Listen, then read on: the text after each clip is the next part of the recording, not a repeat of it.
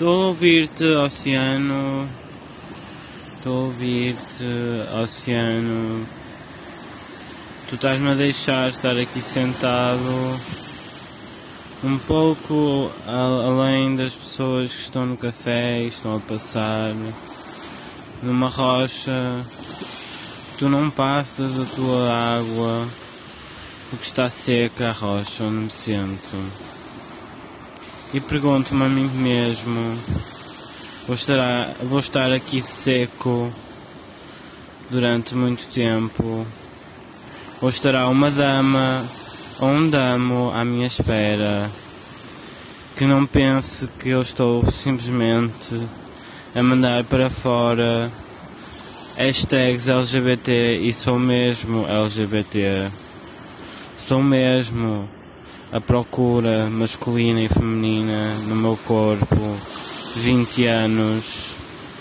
E é isto que o ser humano é. Mas isto é o que eu sou.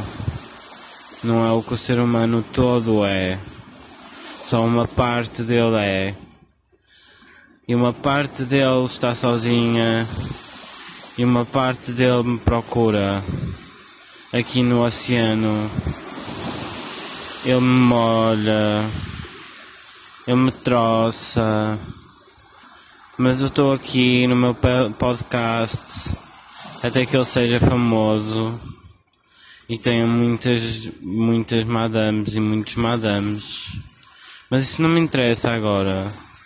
Eu só procuro partilhar a natureza no meu banheiro, no meu chuveiro, na minha praia, sossegado, de todas as subjetividades do ser humano que implica fora da costa destruir as dunas e a natureza para que eu possa estar no meu quarto sozinho a escrever.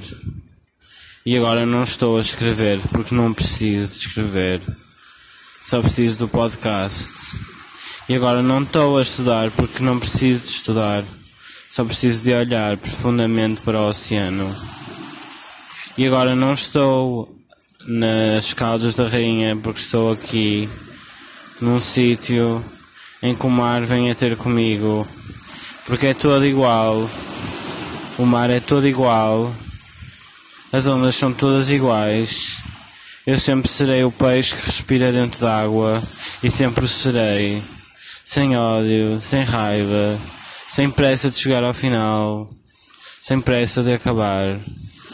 E tu um dia verás que não vais poder viver sem a minha voz a relatar as ondas do oceano, porque não se pode viver sem isto.